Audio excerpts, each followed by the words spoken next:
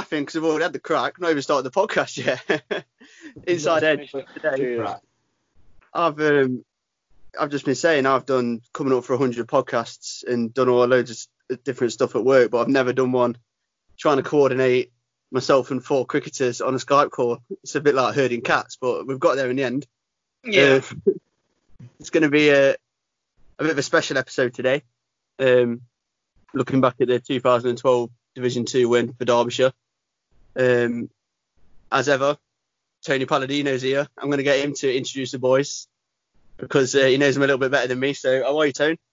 I'm good, mate. Thanks for introducing me. And I'm really looking forward to this one. It's a special 2012 edition with 3 good friends of mine and 3 very important parts of that team that won us a trophy. So yeah, I'll start with Mark Tina Turner up in the top right of my screen. We've got Dave Wainwright, the fruit bat, and South Africa's finest Tim Groenewald, Timmy G.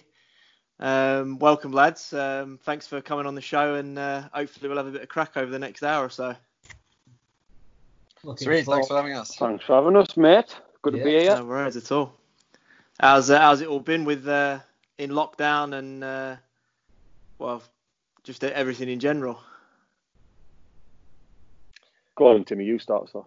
I think I've probably got about another week in me, and then I'm gonna go mental.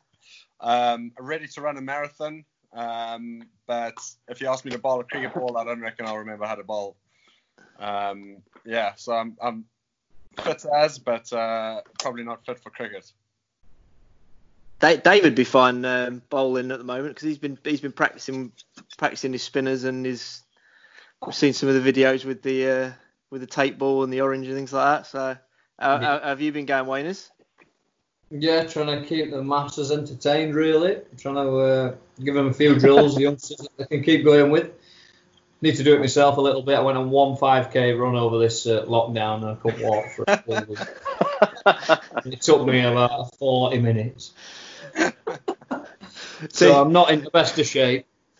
Teens has been doing a bit of running. I know that. He's been absolutely smashing some of the running, mate.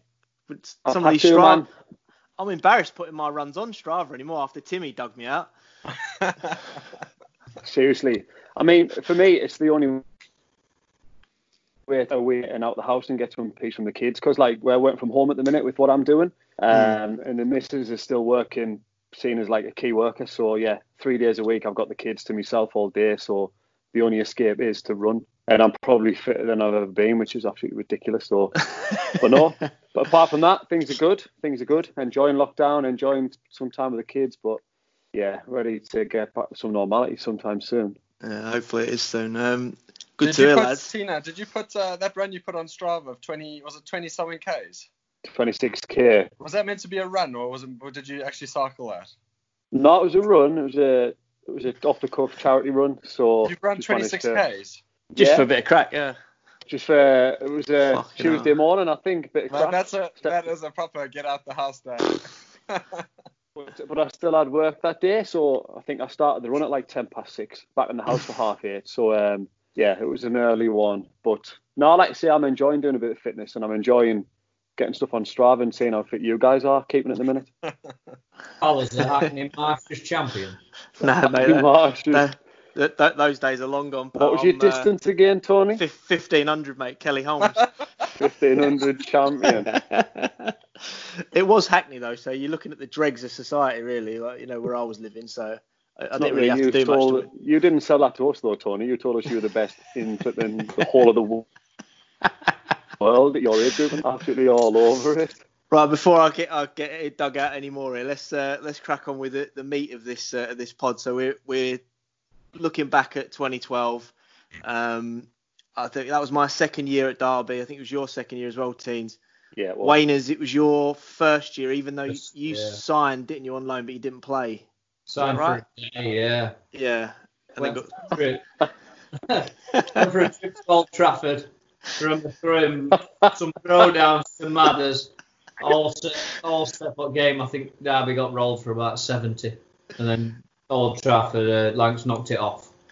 I remember on bus on way home, Stephen Jones just saying, Wainers, we're not that bad every week. You can please come back. Like that night, I got a call saying Rafiq's done his hamstring, get back to Yorkshire. But I don't know if he thought I just left because of that one. So you signed after that full time. So it was your first full season. And Timmy, you'd been at Derby 3-4 seasons then?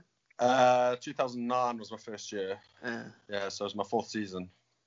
I think it's fair to say. I mean, we'd done okay in 2011, but it's fair to say we weren't in many people's books to win Div 2. I think when looking at the bookies that year, I think we were bottom or maybe even second bottom prediction. So we got off to a pretty good start that first year or that first game against Northants. And Wainers, can you give us any insight into that first game and how you were feeling with that? And because obviously you played a big part on that last day. Well, yeah, touching on just how I got there, like with Crick just met me and just said, look, we're missing a spinner. We'll get you a load of overs. And I were at Yorkshire craving more overs, so it just seemed a perfect fit, really. And that summer, I think, was one of the driest we've had on record. So that first game at Northants, bowled first innings. I remember it took me ages to get a wicket, 20 overs, I think, and I thought I'd bowled pretty well.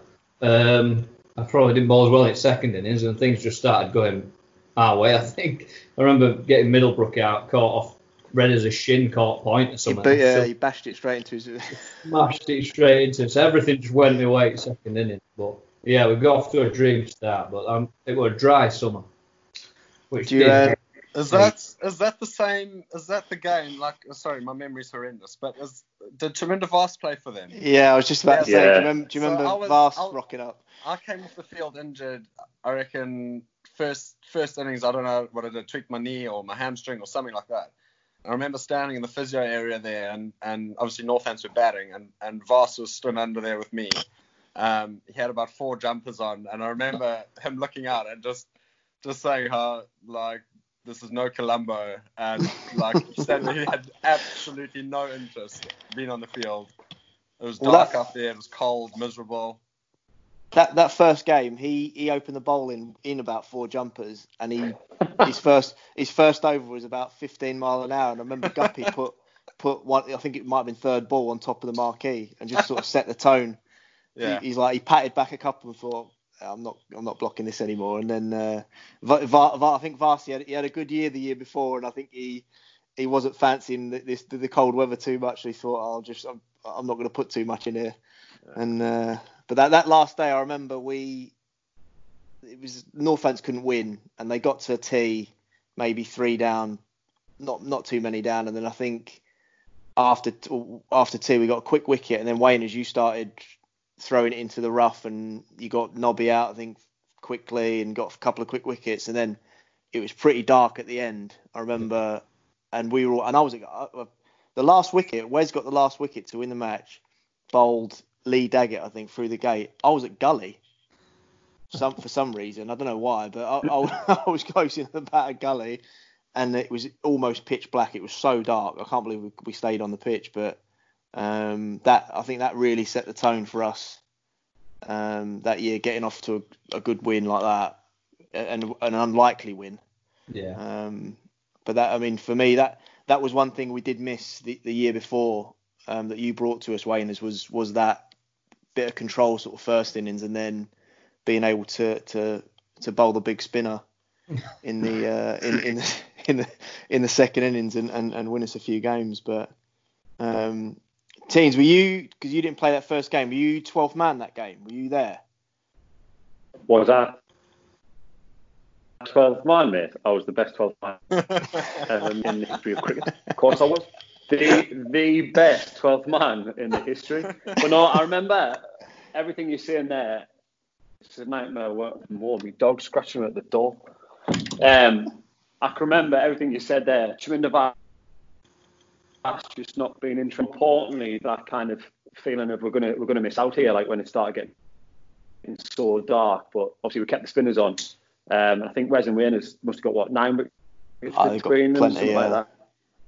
And that last inning, a massive win early doors, and I think, like you're saying, that gave us some good momentum going forward. But yeah, you talk about Guppy there, Palace. I mean, the way that he took some people apart, and names like Chaminda Bassett wasn't just a run-of-the-mill guy, was it? He was just amazing, absolutely amazing to watch. So yeah, it was a good start for us, wasn't it? Good start.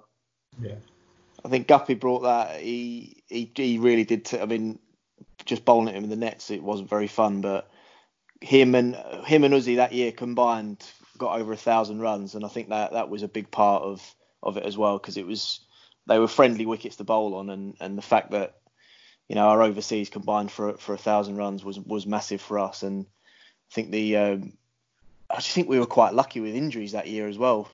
We didn't get too many injuries. We had all the seamers stayed reasonably fit for most of the year, and we were able to, if someone was a bit tired, someone came in, and I think that was a big part of it as well, which is you've always got to get lucky with that. But like I said, I think Wayne has brought that bit of control and a bit of, if it did spin, we had that option as well, sort of fourth innings. But it was definitely, bringing into after that first game, we kind of thought, what I did anyway. Like we're actually got quite a good team here, and we might make a few moves. But Blake, we've been leaving you in the cold here, mate. Is there anything you remember that first game, or any first few games? First game, all I was going to ask was that the game Wayne has got? Was it 6 for 33? Dave will know. Yeah, that would have been first game. So that's second best. The second best debut figures. Yeah, and I never forget. I'm sure one of their number 10, one of their big seamers, I'm sure I had him stone dead near end. Could have been 7, because somebody told me that after. And I was like, that was plum. Why is he not given that? But yeah, it was. He hasn't slept since 2012. It's second best debut, yeah. Yeah, they were only bettered in Derbyshire's first ever game, and them figures were 6 for 9, and it was in 1871, so you've not done bad. No, yeah. And first game of the season as well. I know. Yeah. He set the pipes, I guess. I think the other thing that was key as well was, like, you talk about, like, a lot of overseas players turn up, and in their case, like with Northants, like obviously Chaminda Bassett is a great player in that. But like he was back end of his career, comes to we had done well the year before. We had Guppy and Uzi both. I think they're pretty relatively new to international cricket. So like they weren't big names at the time. So like they still had quite a lot to prove, and both of them are obviously quality guys that just fitted in just so well to the setup. I think that makes a massive difference with overseas players as well. Sometimes, you can get guys in and they're there, for 6 weeks, 8 weeks, and you kind of get the feeling like some guys are there to kind of collect their cash and play a little bit of cricket. But in their case, they were a top draw from that aspect. They brought a lot to the team. I've always said that since I've been at Derbyshire, our best overseas players have been guys who've not quite maybe made top it yet. level, and they're still on the way up and almost hungry and having to prove a point, because we're not like a fashionable county where if a big name comes, he's thinking, I've got to put in a shift here. And I'm not saying that some of the bigger names we've had haven't, but motivation might not quite be there, and I think it's more difficult for some of the real top names that we might have had over the years to have got themselves up for a cold wet one at the race course in April, and like Varsi did that day. So I mean, I think it's fair to say we won't go through every game here because we haven't got enough time, but we got off to a bloody good start that year. We won. I think we won the second game, a real close game at Glamorgan on a pretty bad pitch, and then got on a bit of a roll.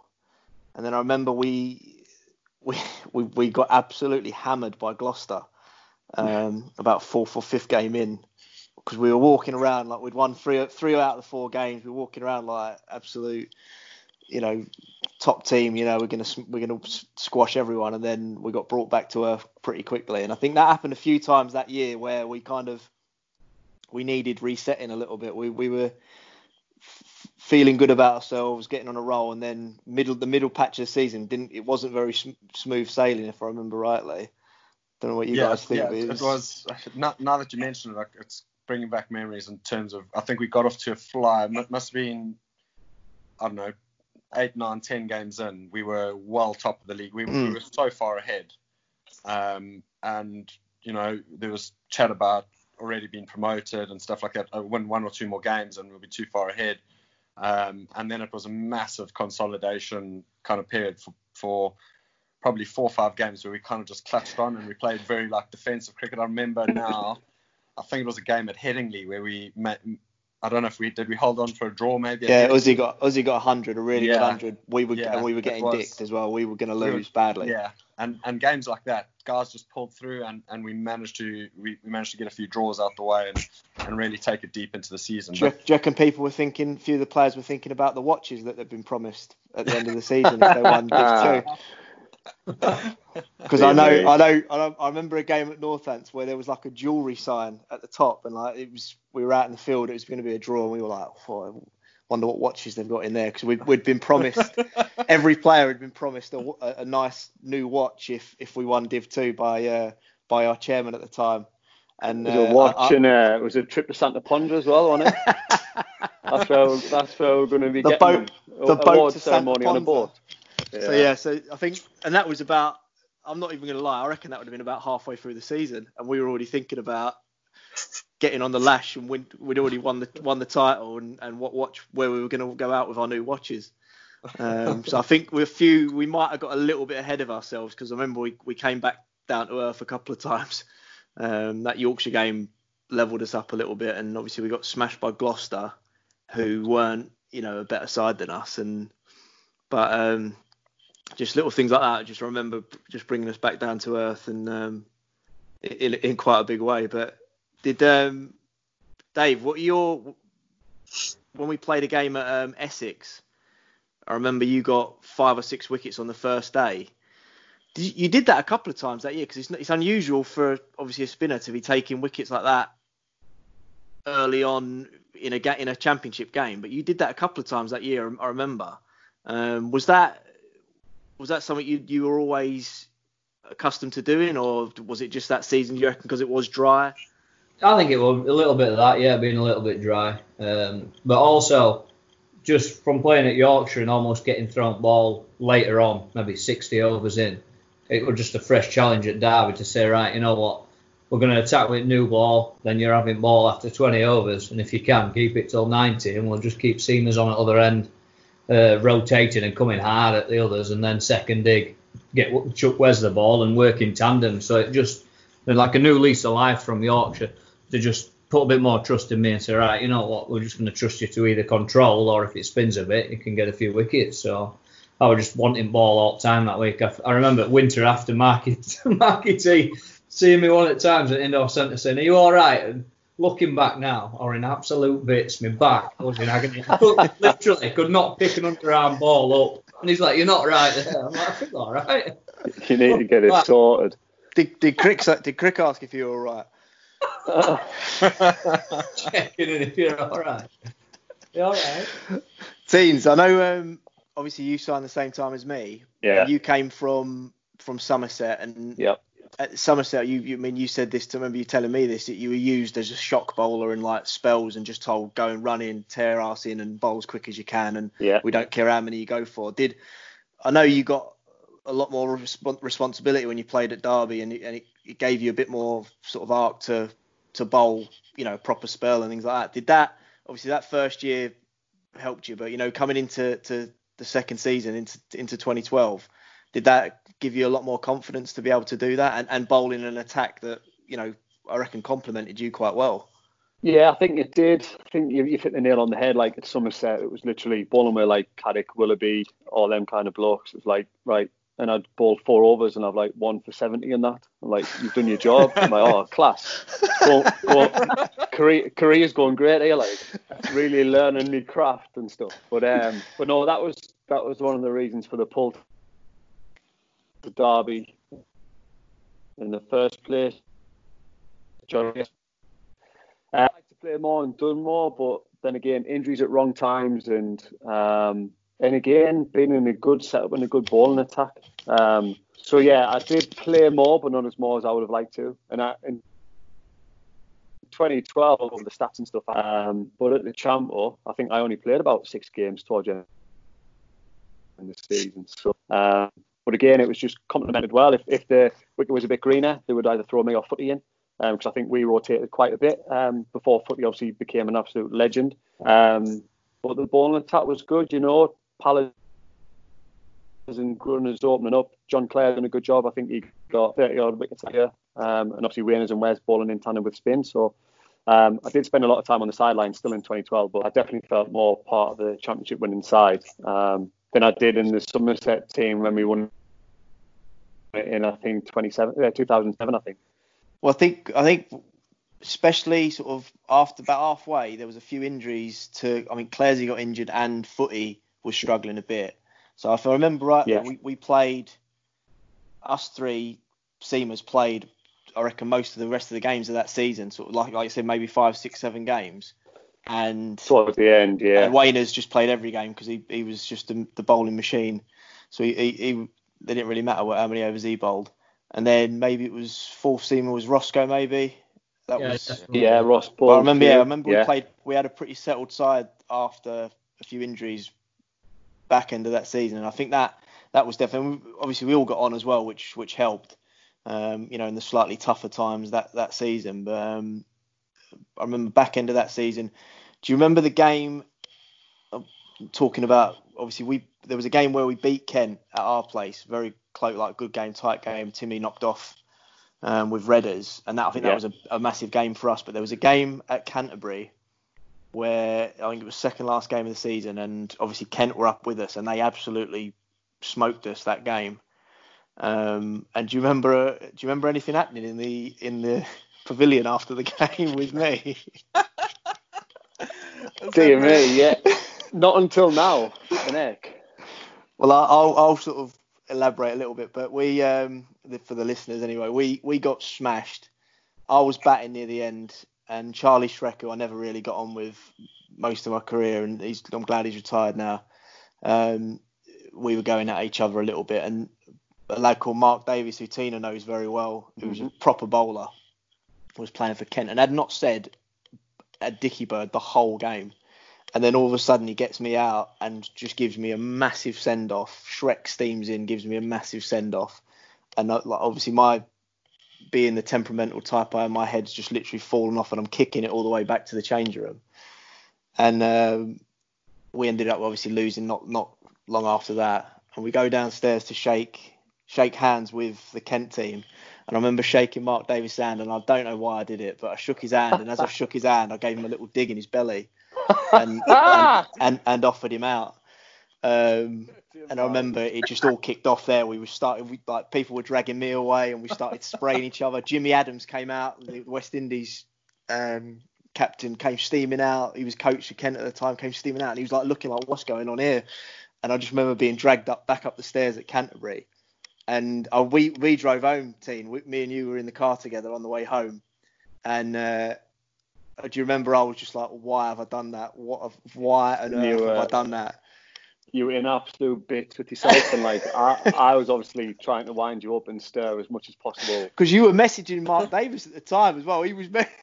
I was on the phone with Davo. Davo was like, "What's just happened there? What was Palace on? What's happened?" Like he actually digged me in the ribs. I'm like, "What's going on?" And obviously I was absolutely lapping it up, loving it. And I can't remember you saying like, "Shall I ring him? Shall I?"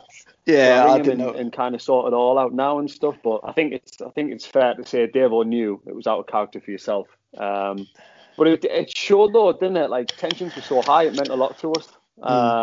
But I don't think it was in Crick's game plan to go and dig the opposition after the game. Nah, I think it definitely was. Like the first half of the season where we were performing above expectations, there was no pressure on us because no one expected us. And then once we had the top spot for quite a while, we started thinking this is only ours to lose here.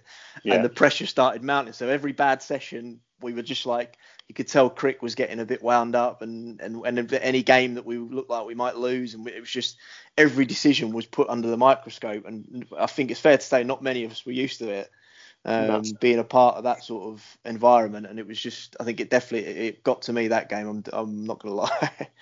Amazing. Wayne, you'd have been right at the front of that as well, wouldn't you? You'd have been right in there with me, having a scrap. I'd have loved to have seen you get let go. Straight back down the stairs. Jimmy Adams would have stopped me anyway. He'd have got in front of me. But Palace it did carry on up the stairs, didn't it? Yeah, it did. For a 70-mile-an-hour swinger, where does that anger come from? 73, mate, at least. Now that year I got clocked 83 on TV, so I'm career best, mate. I'm taking that. But that's probably why I'm angry, mate, because I have to make up for it.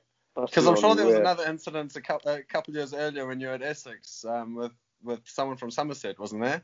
Yeah, there was Keysworth. Did you play that game, Teen? Yeah. He's on video. It is. I had no idea who you were then, and I was like, "What the hell? Who's this bloke?" Like, seriously. That year we played them in a Champo game, and Marcus Trescothick got 200 on an absolute tip of a wicket, and was just hitting everything everywhere. My best ball, swinging it back into him, and he just kept on leaning on it and runs. And that was I remember batting. I dropped. Murali Kartik came into bat and slapped up 50, and then there was a run out. Fozzie threw me the ball. I dropped it. Murali Kartik made his ground, and I booted the stump out of the ground, and it flipped up, cartwheeled, and nearly hit John Steele in the head, the umpire. And I said, "Sorry, Steele," and he went, "Oh, I might have to do you for that, mate." And I was like, I'll probably take that. And then 2 weeks later, we played Somerset in the semi-final of whatever the competition was. I can't even remember the name of it. Whatever, Friends Provident or Roy, something. And I got Keysworth out, caught deep square, and I sent him off. And then I came into bat. And I don't know if Tina was bowling or it might have been Steve Kirby was bowling. I got barbecued by Dave Masters, run out, and Keysworth smashed the stumps down, and then obviously sent me off. And I turned around and did some sort of hand gesture. I can't remember what it is. And yeah, that was I think that was 6 points in the space of 2 weeks. But I was in a bad. I'll just use that as an issue. I was in a bad place then. And then I signed for Derby, and it was fine. There was never any problems after that, but nah, you're right there. I was bowling, and the field on the boundary was Butler as well. That just shows. Was it just Butler from? Yeah. Absolute gun arm straight over the stumps. It's class. It was funny. But yeah, that was my first introduction to you, Pallet. Can't believe you're still mates. Yeah. Well, I've just because I'm going to get Timmy back now for that, because I don't know if Tim remembers an away trip to Headingley. Might have been 2013. Might have been your last year, 2013, 2014. For a 2020 game. Yeah. Oh, dear me. Yes. So we're going off track a little bit here, but I think this is worth it because definitely. Tim, me and you were driving to a T20, and I was going to, nosebleed time. I was actually going to play in the T20 game. And we set off from Derby, plenty of time, loads of time, evening start. And I said, what's the postcode, Tim? And I think you said you typed into the sat nav Headingley or Yorkshire County Cricket Club. And, so we're on our way. And what happened? We got wind of an accident on one of the roads on the way up. So everyone set off kind of like an hour and a half early, probably in about 7 different cars, and so I stuck in Yorkshire County Cricket Club into the sat nav on my phone, and we figured about probably an hour before warm-ups that we were nowhere near Headingley. We had a few phone calls from the coach. Where are you? We said we just around the corner. We'll be there. Do you know how we knew we weren't anywhere near Headingley? Because the sat nav stopped. It said you have reached your destination. We were at a pub about 20 mile away. I think I think the whole way up we had discussed where we were going to bowl to Aaron Finch. Well, when we finally walked onto the ground, Tina might have been bowling the first ball of the game. Well, I was just about to say that. Flip my neck. Like, you had made your plans and you weren't playing, so I was putting the protein in the drinks and that to keep you guys going. And then all of a sudden, I'm running into Finch with no plans, and he just stepped across with his massive bat lift, and then just kept on whipping us into the flipping Western Terrace. We got absolutely smoked as well on that game. But I remember we got to that pub, and we knew we weren't going to make it because the match day traffic up that road, we were never getting there. Yeah. And that's when me and you, Timmy, started making up our excuses. What can we say here? And we started saying, yeah, we just got caught in so much traffic. We got got caught. Yeah, we got hit. And every which way we went, we just got caught in traffic, mate. And I remember you saying, we can't say anything about this. We can't tell anyone. and to this day, I think I've only told a few people, but I know obviously you lads knew. But now the anyone who listens to this podcast can enjoy that as well. But I remember we got on. Before I found out, I still believed your story that you got stuck in traffic. There'd been one accident, obviously, which caused the mayhem all along. And then when we realised we were in the wrong place, we just said, let's just say there was another accident. Yeah, we just milked that accident. Traffic. So we stuck with that. I think, we sold it to the coaches. But I remember driving into Headingley and then us looking at each other like saying, we knew the first ball was about to be bowled. We were like, do we still take our kit bags? I don't think we did. I think we just walked up to the lunchroom, grabbed some food and a coffee, and then just sat and watched us get absolutely taken apart. Yeah, hop back in the car, and then off we drove. Yeah, because I think it was a flat pitch, and we got rolled quite cheaply, and then they knocked it off in about 6 overs. Yeah. And I felt really, I didn't feel great, to be honest. And yeah. Yeah, I don't think I've ever stuck something in the sat nav without it being a postcode now. Just to make sure. Yorkshire County Big Clam. Blake, is there anything you want to ask the lads on? Yeah, there is. Well, I want to ask Tina, because he's been involved with a few stories a bit on the podcast over a few episodes. So I think this is your opportunity to give Palace a bit back. Have you got anything about Palladino that you can bang out? We put him under the mic. To be fair, anything I've said about you teams has been more about the bullying that went on with Luke's story, RS&C, and also bullying is a harsh word, but more when he used to get his boiled eggs out and his oranges, and you just being an opportunist. It wasn't bullying, was it? That's obviously the wrong word. But if you ask him, he'd probably say it was bullying.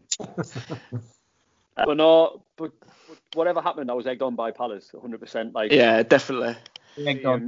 He'd see him get like his Satsuma out, and he'd start feeling it, and Palace would just give me a nudge on it, and I knew that was my call. I'd sit next to him, go and make conversation and ask him about what training we've got. There was one who was like possibly peeling a boiled egg, and as you know, some of the shells just stick.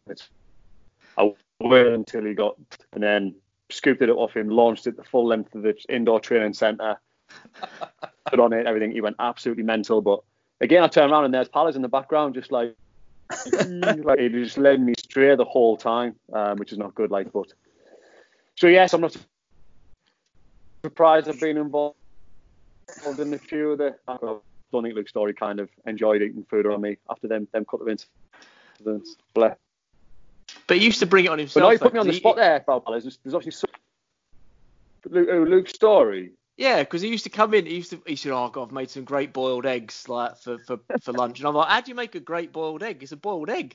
And he'd be like, "Oh, I've got this brilliant orange here. I've got this wicked Satsuma here." And he'd be like, "It's an orange, mate." And so you knew he just had to, because I don't think he wasn't that used to being in that environment with a few. Because I think he'd come from maybe a slightly more, I don't know, respectful and professional sport, and I think in cricket there's a bit more crack and the change room's a little bit more lively. So I don't think he was quite used to that. But he got there in the end, didn't he, Story? And he was a good guy, and when we enjoyed his crack and Couldn't catch or throw.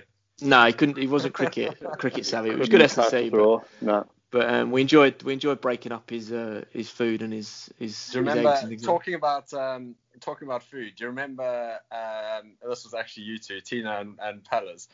We were in Barbados pre-season, and it was our first 3-day game or 2-day game, whatever it was. We had spent most of the day in the field against Northants, and it was tea time. Pellas had bowled about 20 overs by then, as normal.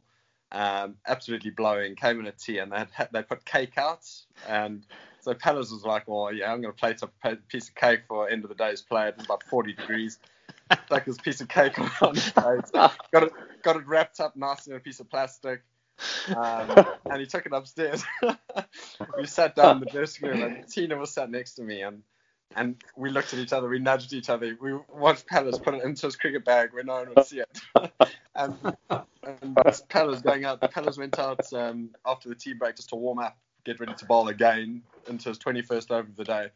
And Tina seized the opportunity, went into his bag, took it out, and he sat on the cake, squashed it.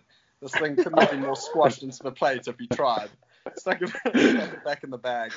And that whole session we were on the field, it was all about waiting to see Dino's face coming off the field, ready for that piece of cake. And all I was thinking about was I was looking forward to that moment so much, as I was thinking, I've got a nice bit of cake, I'll have that with a cup of tea when I get off the field here. Absolutely blowing out my arse, thinking, beautiful, nice bit of cake, because the food at some of the grounds wasn't great, but that was about the only good thing. And I remember I was absolutely devastated. I went mental, didn't I? And I knew straight away who it was, because he was sat literally, because he wanted to savour every moment of that, of me taking that, and watch that devastation on my face as I took my cake out and saw that it was just squashed to bits. But you did enjoy doing that stuff like that, didn't you, Tim? Putting a finger in someone's food, or just as if they're looking like they're going to enjoy something. Yeah, a little thing, especially when the younger lads started coming through, like your Yozzers and your Tom Knights and stuff like that, man. It was just Ben Slater, just two good opportunities, because they're not experienced that yet. Do you know what I mean? Do you remember when put your finger in someone's food? Do you know what I mean? Do you remember when, speaking of Tom Knight, who's obviously local constabulary now and doing a great job on the police force, do you remember one of his paychecks came through in the changing room one afternoon? And I hope he listens to this, because I remember he came into the change room, because we back then we got our wage slips in an envelope, and he came in and someone sort of caught wind of it and sort of saw it and said, heavy paycheck there. He'd been paid 17 quid for a month. So it was like we had to pay for the away trip, or the pre-season tour. So they deducted that from him. He was on like a YTS contract anyway. I think that month he'd played pretty much all the T20s. This is 2011, I think. He played all the T20s. He'd been deducted that, and he'd cleared 17 quid. And I think it might have been Redders or someone. Absolutely, was just like in Redders' style, like, yeah, heavy paycheck, boy. And I just remember Nighty absolutely looking on at his money that he'd just cleared and thinking, God, this ain't really worth it, is it? And I remember he got a bit of stick for that, but there was definitely a few younger lads coming through, and we sort of took it upon ourselves, didn't we, to try and just sort of like, ease the tensions and make have a bit of fun with them, and like you got to do, ain't you? You got to do stuff like that. But getting back onto the season, we obviously moving into that last game, we needed to win Div 2. If we won, it didn't really matter about other results. And I remember Yorkshire right on a tail, and Kent were playing somewhere at Glamorgan. I think Kent lost quite easily against Glamorgan, and we beat Hampshire. And I know the four of us played. How were you guys before that game? Because obviously, it was the biggest game of my career, comfortably. And I don't know about you guys, but I was absolutely bricking it. I mean, I rarely get too many sort of butterflies, but I remember that game, I didn't sleep much the night before, and I was very nervous. And especially when I saw the pitch, and I thought we need to bowl first here because it had it was very green. But what were your lads' thoughts on that last game? The one thing I remember, like I don't remember a lot about the game as such. What happened? I remember. Tim, you've got the worst memory. Yeah, going, mate. How can you not remember that? I remember Hampshire batting and being in a position where I thought we're up against it here. We seriously need some wickets. And like you had mentioned earlier, Ross Whiteley was very much like the fourth seamer in the team at that time. And that's the one thing I remember from that game is Roscoe coming on, and I think he got a couple of poles. He might have got like Vince out and Irvine. They were making batting look really easy. I thought we properly up against it, and he made those two breakthroughs, and the game kind of happened from there. And we ended up chasing, must have been, I don't know, 180 yards, something like that. Just over 200. Sitting in the change room, not wanting to watch a single ball until we were close to that score. I think the three of us, I think me, and Timmy went to didn't we go over to the gym? We might and drink a coffee and watching it on the Sky TV, and we didn't want to be near the ground. Yeah. We always did. The lads were knocking it off. Coffee club, but Dave never came because he don't drink coffee. Do you drink coffee now, Dave? Oh, chocolate. Hot chocolate. Hot chocolate. I remember. Very rarely. I remember talking about going across to the gym. I remember how often, not so much 2012 season, but we'd pop across there as soon as we got off the field from bowling. We'd stick our training gear on, nip out the back door, make sure no coaches see us, head across to the gym, and we'd sit down, order our coffees, and you could just see the top of the scoreboard from sitting in the Virgin. And we'd sit there, and as our coffees were being put on the table, so often it would be like 2 for 3. We would pick up our coffees and we'd head straight back to the change room, walk in, guys sat there throwing bats and spewing and that. But yeah, we used to get across the gym every time after we come off the field. And Tim, you were checking if anyone was bowling more than 80 mile an hour as well, because you if you didn't, you the amount of times we saw us. The three. What were the three questions again? Is it fast? Can you see it? Can you see it? Is he quick? Is he quick? Can you see it? Every time Timmy. How far back is the keeper? Remember Finn at Lords? Yeah. Stick a new ball. Absolute rockets. Shagging it back into the ribs. Talking of Lords, weren't the three of us part of Roland Jones' hat trick at Lords? Yeah, the year after. The great year, 2013. We sat down at lunch on about day 3. Great position in the game. We were leading by 50. Yeah, we were leading by 50. Great. And then we got rolled for 50. Lord's lunch. We made our way down the stairs slowly after lunch to find ourselves at about 50 for 5. And the next thing we knew, the three of us were sat back in the change room, part of a hat trick, packing our bags, about to go home. Apparently, there's a picture at Radler Cricket Club of me with me bat underarm, stump out the ground, everyone celebrating. Is it Ben? Sander Paul just leaning on his bat at the other end, going, jokers? About 10 not out. Who am I playing for? We're still swallowing our Lord's lunch. Literally, like, ridiculous. Yeah. Shiv was a bit of a character that year, wasn't he? Really, an absolute legend of the game. Come to play with us, and I mean, I think it's fair to say I've never seen a professional batter of any level with worse bats than he had. I don't know how he scored a million test runs, because his bats were the worst things I've ever seen. He had one, I reckon it was from 1995. One of his bats he used, because it was dark. It weighed a ton, had about 18 grips. And it was amazing some of the games we played, and obviously that year he signed for us, we just played on absolute green seamers. So I'm not sure we signed the number one batsman in the world. We ended up playing on bowler friendly wickets, and I'm not sure he enjoyed that. And remember how we trained though, man? He used to have the bowling machine on 99, like 9 swing, no helmet. No helmet. And she used to just open the gap and just pierce it everywhere. Just I mentioned that on the last podcast when Wainers tried to do the same drill, but Wainers was very much side on, rather it was open stance. I remember the first one bounced off his knee, And he just went, ah! We played it anyway. I thought I'd give this a go. It looks to be hitting it well. It must be good training, this. Shiv just looked at me, put it on, first ball, flush on me, shit. I'm down in agony, hobbled back all the way from East Stand back to the changing room. Shiv just looking at me in disgust. I missed that. I nearly missed that game due to missing the ball. The thing with Shivan, I'm sure he did it to you lads as well, but he used to tell you what to bowl, didn't he, as well? He'd be standing at mid-off, and he'd tell you, like... So bear in mind, he's probably stood at mid-off to Ambrose, Walsh, like the greats of the game, and I'm there, you know, the Hackney Hammer running into bowl, like... And he's going to me, yeah, just swing these next few away and then bowl a nip back and hit him on the shin, and then it's easy, and keep it low. I was like, Shiv, I can't control the bounce, mate. Like, what do you mean by...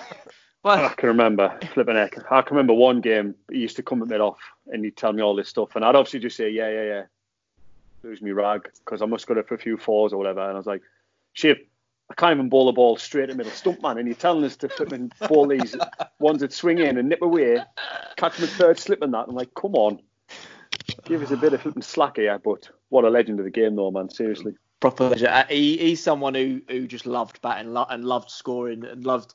He loved the stat sleeping as well. He just loved any sort of 50 he could get. He didn't man. I think that's why he was so annoyed at Lords, because he was eyeing up a 50 at the home of cricket, and we came and went and spoiled it for him. But getting back to that last game, obviously we knocked off 200 and won Div 2 against the odds, to be fair. And obviously it's for me, it's one of the proudest moments of my life, and to share it with friends as well as teammates. But after that, was there anything you felt we lost in? Because obviously in the next season, I know we went up at an upper level and we played against better teams. But do you think we never quite found that special sauce we had that year? And do you reckon it was just a case of we weren't quite good enough for that top division? And I think we almost used up so much energy. We almost expended so much energy on that 2012 season, and like surprised ourselves as a team at what we could achieve. That it took actually quite a lot out of us in terms of like it was almost like we've worked so hard to get there by the end. The next year, we obviously, really pleased to be in Division 1. And then I think we changed. We went away from what worked so well for us in 2012. We got the balance of the team very wrong early season. I remember going to Headingley, I think it was third game of the season, after that batting collapse at Lords. And suddenly we went in with one less bowler. I think it was myself, you, and John Clare, Pellers. You got a side strain early doors. Yeah. The cricket in the world. Yeah. And then Root. Yeah. They had Root and Bairstow. They both got big hundreds. And suddenly from then on, it was all about game to game, how we could kind of manipulate the team and try and, get some sort of result, as opposed to just going, this is what worked for us the year before. That's the lineup, and we're going to play good cricket and back ourselves to come good. And there were times during the year where we did. We obviously got some great results out. I remember beating. We beat Sussex at home. We beat Middlesex, who had a top draw team. We beat Middlesex at home. So we ended up getting some good results, and nearly pulling it out the bag. Yeah, we nearly pulled it off actually. But I think we just went away from what worked for us in 2012. Yeah, I agree with that. I don't know about you lads, but that's definitely exactly how I felt. Is that we had a bit of a formula in 2012, and we played a certain brand of cricket, and I think we definitely went away from that. I mean, the pitches we played on were completely different to what we played on in 2012. I mean, I know you will recognise that, Wayne, because we played on green to start with, but they were dry underneath, weren't they? So it always brought you into the game. But that year they were just green they were just wet and green the whole season. It felt like at home.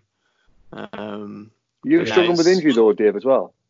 Well, the back was sore that winter. You weren't the same, were you? It was just it Yeah, it wasn't as dry that summer as well. We're like you say, we're a bit wet, a bit green, but just seemed like that in 2012 year we had like not perfect storm, but the team we could accommodate for any sort of pitch with our team, like Grunners, Pallers, control up top, Marky T and Footy gas, and then Ross Whiteley. His overs were undervalued a little bit because we just chuck the ball to Ross and say make a bit of rough for Wes, and then Wes would come on and fall into that rough. So yeah, that and Boz up top. Boz would just dead bat it and Guppy would smack it everywhere. And Wes and Redders in the middle. TP keeping you going all the time. I don't know. We just got away from everything that worked that 2012 year. I think. Yeah. I think 2012 was almost like it almost felt like you say, we weren't favourites by any means, and it was just a good bunch of mates playing together, and we, through having a good time, strung a few results together and got on a roll. And it just shows how important it can be just to enjoy yourself and have a bit of good crack, and we pulled together as a team, and that's how we got those results, and guys played good cricket. Yeah. Whereas 2013 was almost like, right, we Division 1 now. How are we going to win this thing, or how are we going to get results? And there was more pressure and expectation. Much more pressure. More points for wins, weren't there? Yeah. By a long way, I think. Yeah. I think as well, just saying, I think as well with the 2012, there was no egos, like we've said the overseas pros who came in were just phenomenal, and I think the swap of the pros as well came at the right time, because Uzi was such a calming influence towards the end of the season when it was getting a bit more hectic. He kind of really helped us kind of relax and get through some tricky periods, which I think was great. But also Crick, we've got to give him credit because he just allowed us to play and just have that freedom to play. I personally, not negative, but would look at 2013 and say I just think the standard of opposition we were playing at was tougher. Like you would get the top 3 out, and number 5 coming in was of a different standard. It had been a national cricketer where. Obviously, Div 2, you got more chance of a good county cricketer coming in, So, and with the bowling, 1 to 4 seamers would have been strong seamers with a good spinner. Like, probably it raised the quality raised, which obviously caught us out a little bit. But we were having great seamers. Onions and Rushworth coming to visit. I mean, exactly. Everyone wanted to come to Derby to bowl, 100%. Well, yeah, but I mean, I remember Notts as well. The Broad played, Fletch played. They had a serious attack. So I just remember, it was the strength in depth and that we weren't quiet. And I think there's not as big a disparity now. Last few years, I feel like Div 1 and 2 have got a little bit closer, but back then it felt like a big jump. Did it finish off with cranking ranking, smashing your finger off? That got us relegated, didn't it? With Tony Palladino retiring hurt, Derbyshire are relegated. Cheers, Foxy. No, go. All ranking right arm round. Just I mean, they bowled quick that game, bloody hell. Just to finish this, and we're conscious of time.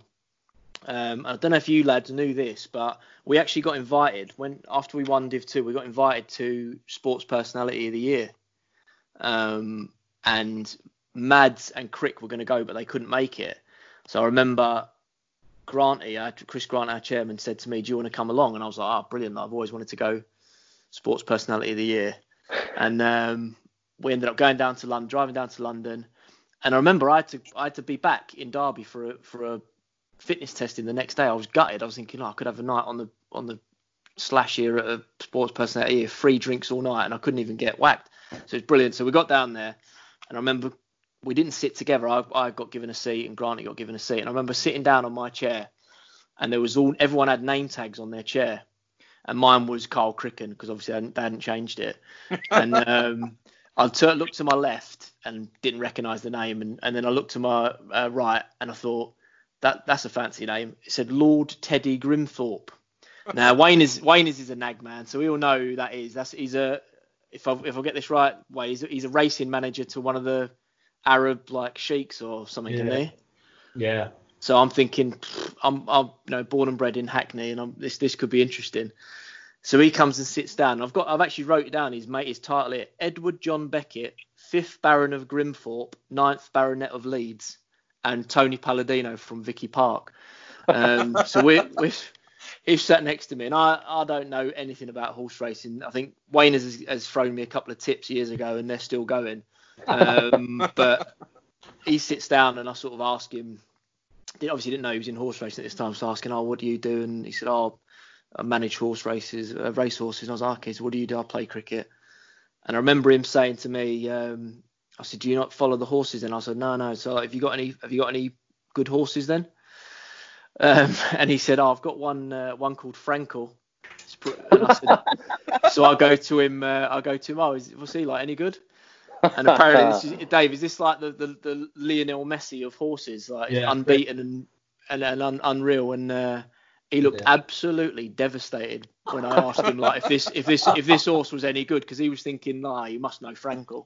Yeah. And then I think later on in that evening, a jockey came up on the screen, and I just dug myself even deeper, because I said, does he ride for you as well? And he was like, no, I'm only flats, or I'm only like jumps or something like that. So I thought, he didn't speak to me for the rest of the night. He sat next to me for 2 hours worth. But that was, I remember, I'll never forget that. I couldn't even get him. That was the year Bradley Wiggins won it. So that year, 2012 is just had it all for me. And I remember, all the experiences of that year. And I was just so glad to been able to share it with you boys and obviously the supporters. But it was a big thing for me. And I'm glad we've been able to reminisce about that over the last hour or so, lads. It's been a pleasure. I don't know if Blake, have you got anything else you want to ask the lads, or? No, I've really enjoyed just listening to it. Genuinely sat here as a Derbyshire fan who was 20 odd when you won it. It's like the first thing I'd ever seen Derbyshire win. I've had that on finals day really. So that season was like a massive season for a Derbyshire fan. So you lads gave me some great memories, and there's been a great podcast there, because I've been sat here laughing my head off. So absolutely brilliant, lads, and thank you for the memories. No worries. Awesome. Enjoyed it. Thank you very much for having us. Fellas, was this the season of Derek Kerrod? Yeah. I've already spoken. I can't speak. I've spoken about that on a previous pod, because that was the best one ever. Yeah, I've already told the guys that. You've not been listening, have you, mate? No, not mate, I can remember Chesterfield playing against Yorkshire. Someone started heckling me when I started bowling a few wides, and I remember saying, that's that Derek Kerrod heckling me. Because he looked like that picture. Yeah, I got a wicket and started like putting my ear to the crowd and that, to say, you what, Derek? What a pipe up now. So I'm sure there's a bloke with a Sainsbury's carrier bag, and we were like, that's him. Any bloke with a Sainsbury's carrier bag was Derek Kerrod that year, and a long jacket. And little did we know it was Uzi Khawaja with a 3-month-long joke on all of us, and that was unbelievable scenes. That was good. Class, man. Lads, thank you very much. That's been I've really enjoyed that, and great to catch up, and good to see you all, and stay safe and look after yourselves. All the best to the families, and hopefully catch you all soon.